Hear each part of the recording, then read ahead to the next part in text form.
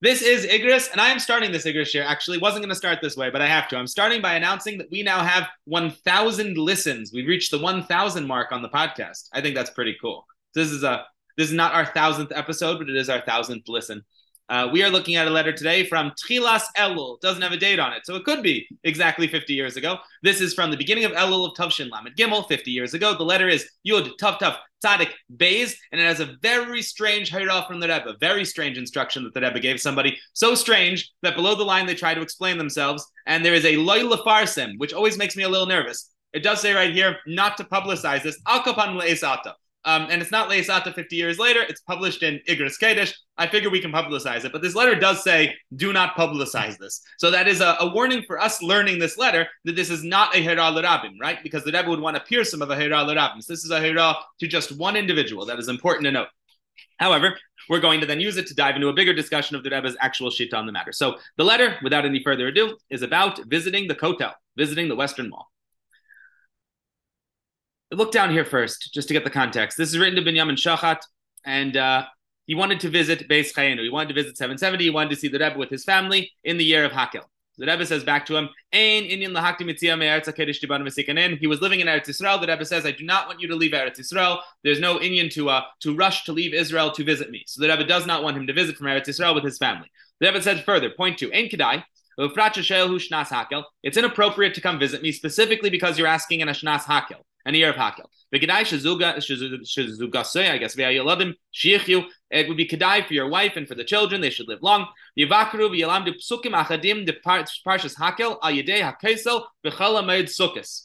the Rebbe is saying, instead of visiting me, what I would prefer you do instead is take your wife and children down to the Kotel and say psukim that have to do with hakel on Chol HaMoed Sukkos by the Kotel. Now, this could be taken as a Hira l'Rabim, right? People could read this and say that Minig Chabad is in the year of Hakel to go down to the Kotel on Chol HaMoed Sukkos and to say Psukim by the Kotel. But then the Rebbe says in 3, I don't want this publicized. So this is not a Minig Chabad, as far as I know, to go down to the Kotel specifically on Chol HaMoed Sukkos and say Psukim by it, but the Rebbe is using it as a substitute for visiting him. If we look below the line, Rav Wolf has a little more context from the way that he remembers the story. He says in his diaries, the Rebbe told their son Binyamin that he should that instead of visiting the Rebbe, he should instead visit the Kesel, once during Slichus and once during Chol HaMoed Sukkos. And the Farsim goes on the Hira to visit the Kesel and Chol HaMoed Sukkos. So what we have here is somebody writes to the Rebbe saying they very badly want to visit him, and the Rebbe says, I have an alternative for you. I don't want you to visit me. Instead, go visit the Kotel. This could lead us to possibly believe that the Rebbe sees visiting the Kotel as analogous, as similar, as powerful, like visiting the Rebbe himself. Now, that would be very strange. The reason why that would be most strange is that, at least in the Chabad culture, I never heard mention of the Kotel as being a significant thing. There's a medrash that says that the Shekhinah never left it. We know that it's historically and emotionally significant to the Jewish people, but I don't think most of us who grew up around Chabad heard a lot about the Kotel. This is something that they talk about in other circles. We barely talk about it. We don't, certainly, it's not on our tefillin bags. It's not on our pareches usually. We don't talk about the Kotel very much, and other groups do. So based on this letter, I wanted to jump into a larger discussion of how seriously Chabad takes the Kotel, whether we normally say that it rises to the level of visiting a Rebbe, or rises to the level of Mekemis Kadeshim. Put another way, if a person has a choice of visiting the Oyel, visiting 770, or visiting the Kotel, or visiting Maras Machpelah, are these equal things? Are these similar things? Are there priorities? That's what we're looking at today. And for that, I have some letters on your screen. We're going to go back in time significantly to a letter from the Rebbe Rashab. The Rebbe Rashab mentions the Kotel Amaravi. He mentions it when he's talking to Menucha Rachel. Now, I had to look up the dates because in my head, the Rebbe Rashab was born after Rebbe Menucha Rachel died, but they actually overlapped by 28 years. So the Rebbe Rashab would have been 28 years old at maximum, would have been 28 years old when he wrote this letter, because when he was 28, Menucha Rachel died. Menucha Rachel, of course, is the daughter of the Mittler Rebbe, who went to settle Eretz Yisrael. She went to live in Hebron, and she began the Chabad presence in modern Eretz Yisrael. Okay. So Igros Rashab wasn't really modern. It was long before then. Igros Rashab, volume 1, page 4. Excuse me. The Rebbe Rashab writes to Rebbe Menucha Rachel, he says, no, please, be Yerushalayim when you do visit Yerushalayim, because she lived in Hebron. He says, please daven by the Western Wall, and also by Kivrei Tzadikim. And please mention us for Teva, for all sorts of good, and for Ruchnias and Gashmis. So the Rebbe Rashab asks Rebbe Menucha Rachel to daven for him and his family at the Kotel, which certainly does give a certain primacy to the Kotel that I might not have expected. We have several letters from the Frierdiker Rebbe that discuss the Kotel. One is in volume 2, page 421. This one's just a quick one where he talks about its significance, the Rebbe Shalom Bracha, and he says, I was very happy to receive your letter. Asher Hizkiras an Kulanu Etzel Kotel. I was very happy to hear that you all mentioned us by the Kosel Maravi. I was happy to hear that you davened for us by the Western Wall. Now, that's, to be fair, the Frierdiker Rebbe might just be being nice. Somebody writes to you saying, I davened for you by the Kosel. You write back, thank you for davening for me by the Kosel. But the fact that he mentions it specifically, I think, might suggest that the Frierdiker Rebbe puts some value in prayers that happen by the Kosel. This is really interesting. I don't know exactly what to do with this. This is in Igros Frierdiker Rebbe, volume 4, page 228. He's preparing a special gift and a special letter for a big donor who had helped the cause in Russia shortly after the joint pulled out, which is something we have a whole separate Igros share on. So there was a donor who was still keeping activities alive there, and the Frierdiker Rebbe wanted a very special gift made for him, and he sends a letter out saying that he wants somebody who really knows how to write nicely, to write a real poetic thank you letter, and to have people in Eretz Yisrael. He writes this to Shlomo Zevin, actually, and he wants people in Eretz Yisrael, different Rabbanim, to sign the letter to show that they all appreciate the support of this donor, and then to wrap it up in a pretty package with tablets on it. Now read what he wants on the tablets. Then take this letter, and I want you to wrap it up tightly in a very nice package. Hagav Shal Tev and a Tevlin, I don't know what that, a tablin, there we go. This should be in a, it should have a covering of leather, and there should be like tablets on it. And on the tablets, Yehu Shnei Atzezesim. These tablets should be both made of olive wood. And on one tablet, it should be a picture of the Kosel Maravi, and on one tablet, there should be a picture of Maras Machpelah. So these are images that the Frierdiker Rebbe was comfortable conjuring in his name. I think that this could almost justify, perhaps even directly justify, a practice of putting these images on a parechas, of putting these images on a tefillin bag. The Frierdiker Rebbe doesn't seem to have a problem with conjuring these images, although we don't see it much in Chabad. He put it on a package that had his name attached to it, specifically wanted an image of the Kotel on one and an image of the Maras Machpelah on the other. Something we discussed last time we discussed the Kotel in this shir is that the Frierdiker Rebbe visited Eretz Yisrael in 1929, and he visited the Kosel Maravi. And although he wasn't the specific cause, chas v'shalom, of the Hebron massacre and the riots that took place in 1929, Yidden visiting the Kotel was, b'daf tachton, at least the cause of the massacre. If you were to ask the terrorists why they were murdering Jewish children, they would say that it's because they set up seats and chairs by the Western Wall. They considered this an unreasonable encroachment on their territory, so the Arabs massacred a bunch of women and children, and men, of course, too, in 1929 in Hebron, and it was in response to people davening by the Kotel. That same year, shortly before the Hebron massacre, the Frierdiker Rebbe visited the Kotel and davened by the Western Wall. He davened mincha there, he said Tillim, and he kissed the Kotel, which is something, again, that you don't necessarily always see as something we talk about in Chabad. I don't know if, I think a lot of us might go to the Kotel and wonder if you're allowed to kiss the rocks. The Frierdiker Rebbe kissed the rocks and cried on the rocks, and he describes this in a letter, a heart-wrenching letter, to his daughter, the Rebbetzin Chaya Mushka, in volume 15, page 59. We'll read some of the lines from that letter. He says, Loi chasr li agmas nefesh. She writes to him saying, I'm worried about your health. You're traveling a lot. You just went to Eretz Yisrael. You're not healthy, and you're overworking yourself. He says, there was a good deal of agmas nefesh in the trip. It was not an easy trip. He said, got the hard made. I really pushed myself. I worked hard. I cried seriously about the fall of our Lubavitch. The Frierdiker Rebbe had already been kicked out, had to move from his hometown. I kissed the stones of the Kosel Maravi, with a it's such a strange phrase, with a joy that was bitter and sweet, a bittersweet joy. There we go, a bittersweet joy. At the Kotel, I mentioned all of our family members, that they should have with mercy and with grace. And there at the Kotel, I davened before Hashem and all of those holy places. I'll call echad beprat for every single one of the individuals, and everybody together, that we won't embarrass the names of our holy forefathers. While I was in Eretz Yisrael, I never slept more than 2 hours, he says. I used every second. I was worried about every second. And the letter goes on. But basically, he says, I really did overwork myself when I was in Eretz Yisrael. I used the time there. And I think this is an important letter to illustrate our behavior around the Kotel. The Frierdiker Rebbe does not visit the Kotel and take a look and go, that's interesting. He goes up to the stones. He cries on the stones. He davens for his family on the stones with a bittersweet a bittersweet joy. I don't know what that feels like, but the Frierdiker Rebbe describes it.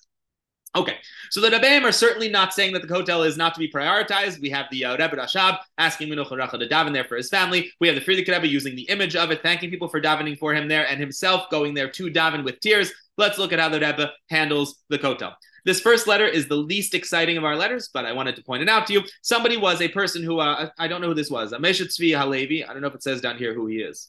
Segel. I didn't look up his history. I'm sure he's very important. Anyway, the Rebbe says in this letter that I guess the person wrote to him saying that he might be better for him to engage in a different activity on Motzei Yom Kippur, but his tradition for years had been to be the person who blows shofar on Motzei Yom Kippur by the kotel. And the Rebbe says, definitely don't stop doing that. So the Rebbe says down here in Beis, Pashadu. It should be simple. I'm surprised you'd even ask the following question. Therefore, I'm writing it specifically because I'm surprised even by the question. Do not give up your good custom and your incredible merit, the greatest merit, of blowing the shofar on Motzei Yom Kippur next to the Kesel Maravi. Happy is your portion that you merited that. The Rebbe seems to feel that this is such an incredible honor to get to blow the shofar by the Kesel that this is not something you could even ask about potentially giving up. This next letter, I think we're going to read the whole thing because it's a very powerful one. This is about somebody who reached the age of bar mitzvah, and when he went for his bar mitzvah, he put on his tefillin for the first time by the Kesel. So the Rebbe writes this. This is letter Tes, Tav Mem Tes. It's from the year Tavshin Chav Ches. This is very shortly. This is 1 year after the liberation of the Kotel. The Kotel was liberated, I believe, in Chav Zayin, right? The Zionists in the room can correct me. I think it was Chav Zayin. So this is like a year after liberation of the Kotel. A Jewish boy puts on his tefillin by the Kotel in Chav Ches. It'd be what, 68? 68. It's an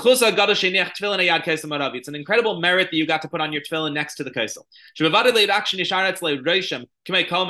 not just that it's going to leave an impression on you like every good deed does. You're going to be keeping this mitzvah every single day. You're also going to keep the mitzvah of loving your neighbor, so you can encourage others to put on tefillin. This should give you a special merit that goes on for a very long time. I'm not sure that we have to read the whole letter. I think the main point that I wanted was that one. I don't think there's mention in the second paragraph. Yeah, let's keep it just to that for now. Okay, so he says it's an incredible merit that you got to put on tefillin by the Kesel Maravi, and the fact that you put on tefillin by the Kesel Maravi should instill in you in a lifelong passion for tefillin, a lifelong passion for helping other Yidden to put on tefillin. So the Rebbe so far has talked about the incredible schos of shofar by the Kesel and tefillin by the Kesel. Over here, I have my notes here. Let's talk about tillim by the Kesel. Going to the Kesel that say tillim. This is a really interesting letter. This is a letter to try to encourage people to not allow, it's a Mihu Yehudi thing. So they wanted to allow people to convert incorrectly to Yiddishkeit, to use a reform of conservative conversions, and then to join the Jewish people and to move to Eretz Yisrael. The Rebbe was very worried about this. It was one of his main inyanim, one of his main battlefronts, if you will, was Mihu Yehudi. I want to read this top paragraph, even though it's not shaykh to us, because it's so interesting. He says, L'daves Knesset Tisha B'Av. He says, I want you to speak in the shul on Tisha B'Av, and if that's impossible, at least on Shabbos Nachamu, because that's a nechama on Inyan Tisha B'Av,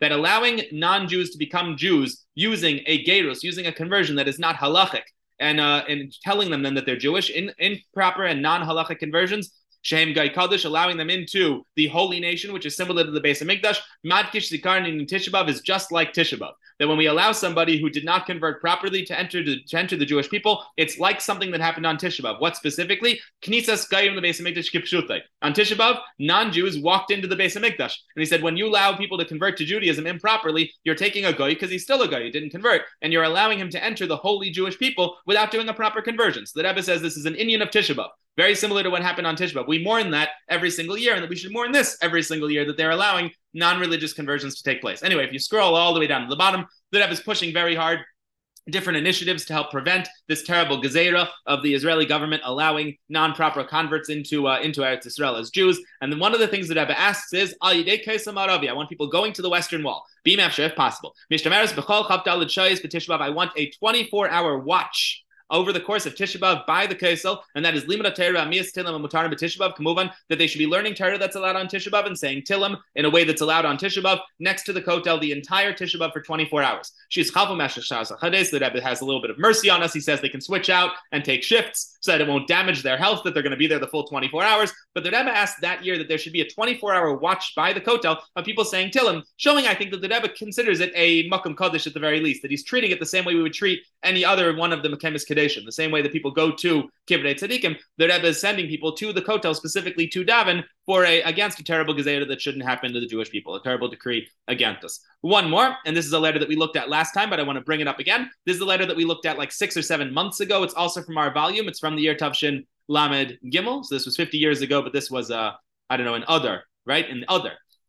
Somebody writes to the Rebbe that they're visiting the Kotel and they expect to get a pat on the back, and they do not get that from the Rebbe. The Rebbe says, You told me that you daven by the kotel. And the Rebbe is not necessarily proud. The Rebbe says, Kotel zeh, you have to make sure that when you visit the Western Wall, it's not that you're davening next to a historical site. It can't be something that just mentions the past. It also has to have an effect on your present and future. You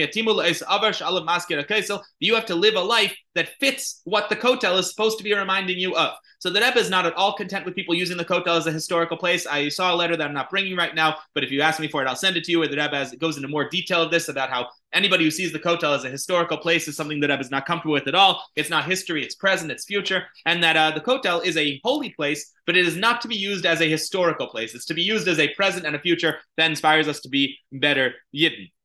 Al derech that we have a letter from volume 31. The reason why it's over here and not over there on the screen is because, as I mentioned to you, chabadlibrary.com, and I'm really hoping somebody from that website will hear this podcast and fix this for us, has not put any letters up after our year. So anything that's from volume 28 onward, we've got to go to Chachma and take screenshots. Okay, so Igros Kodesh, volume 31, page 92, the Rebbe writes about how he wants people to visit Eretz Yisrael and how he wants people to visit the Kosel. This is for anybody planning a trip pretty soon. This is your moment. Hey, since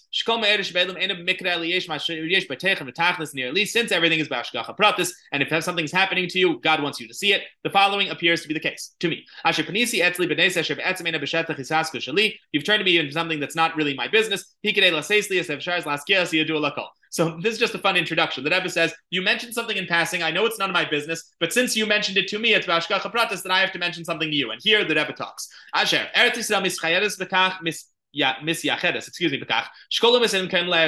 Everybody agrees that the Holy Land is the Holy Land. Ask a non-Jew, what is Israel? They'll call it the Holy Land. It's something everybody agrees on, that it's holy. Move on. This is not because there are people buried there. It's not because of the cemeteries in Eretz Yisrael. What makes Eretz Yisrael a holy land?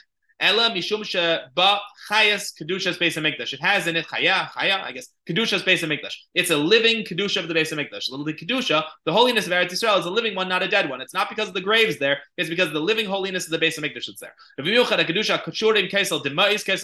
Rebbe says specifically what gives Eretz Yisrael its holiness. I've never seen anything like this anywhere. The Rebbe says what specifically gives Eretz Yisrael its holiness. Specifically, the wall of tears, which is the Western Wall. That is the thing that confers modern holiness on Eretz Yisrael, because the Beis HaMikdash isn't there. So what do we have that's giving Kedusha to the Eretz HaKodesh, the Rebbe says? The Western Wall. That's the source of it. It says it's not the Kvarim, and it sure isn't the Beis HaMikdash, it's the Kesel Maravi. And everything else there that's in Eretz Yisrael that people visit, all these other special places, they remind us of the fact that there is a current holiness in Eretz Yisrael called the Kotel HaMaravi, which is just an incredible praise of the Kosel, giving an idea of just how important this area is. Now, the Rebbe says, therefore, the main outcome of desire to visit the land of Israel must be that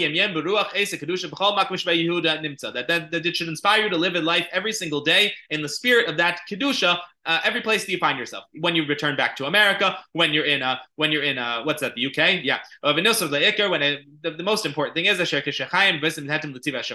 to live a life according to God's command. He says specifically that the air of Eretz Yisrael should be brought back into your home. Every single life, every single day should be lived according to Torah, and that you should live according to the Shulchan Aruch. So the Rebbe's message here is that there's no such thing as tourism. We don't visit Eretz Yisrael because we want to see Eretz Yisrael. We want to see the holy places. It's because we want to be holier people. We visit Eretz Yisrael and then we breathe in the air of Israel. We inhale in Israel and we exhale back into our homes and bring that holiness back with us. And if not, no point in visiting. There's no point in visiting Eretz Yisrael if it's not supposed to make you into a better Jew. And what a better Jew looks like is someone who keeps the Jewish law. I want to mention a few things that I'm not going to bring on the page, just as an aside, and then we'll finish for today. A few things that are not in letters or that in letters, but we're only going to mention in passing. One is that the Rebbe was personally involved in setting up the tefillin stand at the Kotel immediately after the 6-day war. This isn't an Igros as far as I know, but it is a letter from Maskiris where the Rebbe writes to the Chassidim in Yerushalayim or in the area and says to them, I would like a permanent stand set up there. He actually suggests the printing of the Shema cards. This is the Rebbe's idea to print Shema Yisrael and the Brachas on nice laminated cards. And the Rebbe establishes the stand almost immediately after we win the 6-day war and get the Kotel back. So this is one of the Rebbe's projects, the very successful tefillin stand by the Kotel. Another thing I want to mention is that we've talked a few times about over the summer of 1973, the summer of our year that we're learning, that Rebbe kept pushing chinuch initiatives. He used the lashon lashpisayev misnakem, that we needed to somehow defeat some enemy. Nobody knew what he was talking about. The Rebbe says in a sikha that he himself did not know who he was talking about, but that some sort of Ruach HaKodesh inspired him to say that we needed children to be learning and davening to help destroy an enemy. And shortly after the New Year, on Yom Kippur, the Yom Kippur War was launched, and the Rebbe says in the Sikha that the reason why it was we saw such miracles during the Yom Kippur War was because of this preemptive measure to have children davening all throughout the summer. Part of that was that in the summer of 1973, the Rebbe did at one point call the Chassidim in Eretz Yisrael, or the Maskiros called Chassidim in Eretz Yisrael, and asked them to bring children to the Kotel and have them daven specifically at that place in the merit of what would eventually be the winning of the Yom Kippur War. The other thing that I want to point out, because it's cool history that I don't think anybody knows, most people don't know it, I'm sure some people know it, but certainly I never knew anything like this. The Rebbe had a series of letters with Rabbi Getz. Rabbi Getz was the Rav of the Kotel up until 1995. And he was the Rav there, and the Rebbe writes a few things to him. Two things that I think are really interesting for us. One is that Rabbi Getz was very much involved in the Kotel excavations and digging the tunnels and trying to find things underneath. The Rebbe was very against it. The Rebbe says, Pel of Iker, the most important thing here is that I'm hoping you'll send me good news that you have completely ceased this digging underneath the Beis HaMikdash, tunnels, even in a way that's going to serve the Beis HaMikdash, even in a way that's going to help out or help sustain the wall. The Rebbe did not want any digging under the Kotel. And he asked Rabbi Getz to stop it. As far as I know, Rabbi Getz did not stop it. As far as I know, Rabbi Getz was one of the main people involved in it. But in any case, he writes this to Rabbi Getz of the Kotel. The other thing that he says to him that's so interesting is that he thanks Rabbi Getz very much for setting up signs declaring that there needs to be tznius by the Kotel, that there needs to be mechitzas by the Kotel, that there needs to be rules by the Kotel, that the Kotel is not a place that anybody can just go and pray. It's a place that has to be treated with Kedusha. He sends the Rebbe the various warnings and signs he put out, and the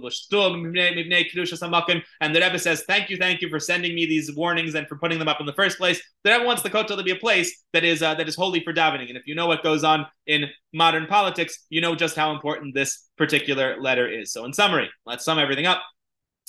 In our letter today, the Rebbe suggests visiting the Kotel as a possible replacement for visiting him personally. He says that this is not a letter that he wants publicized. This is not a Hira l'Rabbim, but it does give us an idea of the supremacy of the Kotel, that the Rebbe, at least in one case, saw the Kotel as a reasonable substitute for visiting him, at least in the year of Hakel, and that's definitely an emphasis we're not used to seeing in Chabad. But the truth is, when we look back, we found that it was actually a pretty old appreciation for the Kotel. We have the Medrash, of course, that says the Shechina never left the Kesel Maravi, but we also have the Rebbe Rashab telling Rebbe Tzmenucha Rachel to please daven for him and his family there. The Frierdiker Rebbe invoking its image in a few letters, and on his own visit, leaning on the Kotel and kissing it and crying on it and begging for mercy for his family from Hashem. We have the Rebbe emphasizing its importance as a place to daven, to do mitzvahs, and also elevating it, I think, as a pretty special place in several letters, including that one letter where he told us that the entire Kedusha of Eretz Yisrael comes not from the graves there, but from the Kotel specifically. The Rebbe is also, however, careful in all of his letters to remind us that it can't just be a historical site, that a lot of people are not doing Kotel properly, that it needs to be something that inspires us in our day-to-day lives. Okay, that's it. That is the Rebbe on the Kotel. Questions, comments, complaints? Shocking that Isn't there something along the lines that all the tefillas goes up through the Maras HaMachpelah? Yep. So there was a conversation with the Lulav Rebbe at the time. I think Rebbe Shmuel was his name. Something with a shin. He was the Lulav Rebbe at the time, or maybe a relative to Lulav Rebbe. There's a recorded conversation. That's how we know. It's printed in the Sichas as a recorded conversation between the two of them. And the Rebbe asked him that there's a stira. The Mitler Rebbe says the tefillas go up through the Maras HaMachpelah. And the Medrash says the Kotel, I might have gotten it backwards. It might be that the Mitler Rebbe says the Kotel and the Medrash says the Maras HaMachpelah. Either way, there seems to be a steer between something the Mitler Rebbe says and what the Kotel says. The Lulav Rebbe responded to the Rebbe and said maybe it's that was back then. That back then it used to go up through the Kotel, and nowadays it goes up through Maras HaMachpelah. And the Rebbe said that can't be, because the halacha is that if you're living in America, you daven toward Yerushalayim. If you're living in Eretz Yisrael, you daven toward Yerushalayim. If you're living in Yerushalayim, you daven toward the Kotel. So it must be prayers still go up that way. So it can't be that it was just back then. And so then, given the Rebbe then said, b'deichek, perhaps that it stops at Maras HaMachpelah, and then only after that goes to the Kotel Maravi, and then it goes up. So that was the Rebbe's. That's what you're thinking of. Yeah, it's a conversation. I think it's the opposite, but yeah, okay. Did I get an opposite? Very possible. I think I'm not sure. I'm not totally possible. It's the opposite. Whatever. He says the Rebbe's compromise is that it stops at both. I don't remember where it goes last. Totally could be. Yeah. I do remember, and that there are those that argue on in general whether the Kesel Maravi has anything to do with the Beis HaMikdash at all. Now, those that say it really has, if you look at the physical geography, topography, and all that kind of stuff, the people, the scholars who really understand the build of the Beis Hamikdash and how it was and where it was, there's a very good chance the Kosel Maravi has zero significance to the Beis Hamikdash. I'm In just what curious, realm? is it similar to this concept that, when people see it as a holy place, therefore it gives it some sort of kedusha? I don't think we can say that based on the Rebbe's letters, because the Rebbe, for example, in this letter that I have on the screen right now, it says Lo zaza shchina mekesam maravi. He says that the shchina never left at that particular kesam maravi. He says that the thing that's giving Eretz Yisrael kedusha right now is the existence of the kesam maravi. In a lot of letters, the Rebbe very much attaches the kesel to the Beis Hamikdash. But for example, in this letter here, where he says the highest kedusha's Beis Hamikdash nowadays is only in the kesel maravi. So any excavations notwithstanding, the Rebbe Shita is very clear. The Rebbe Shita is definitely that the kedusha is inherent to the Kosel because of the Beis Hamikdash.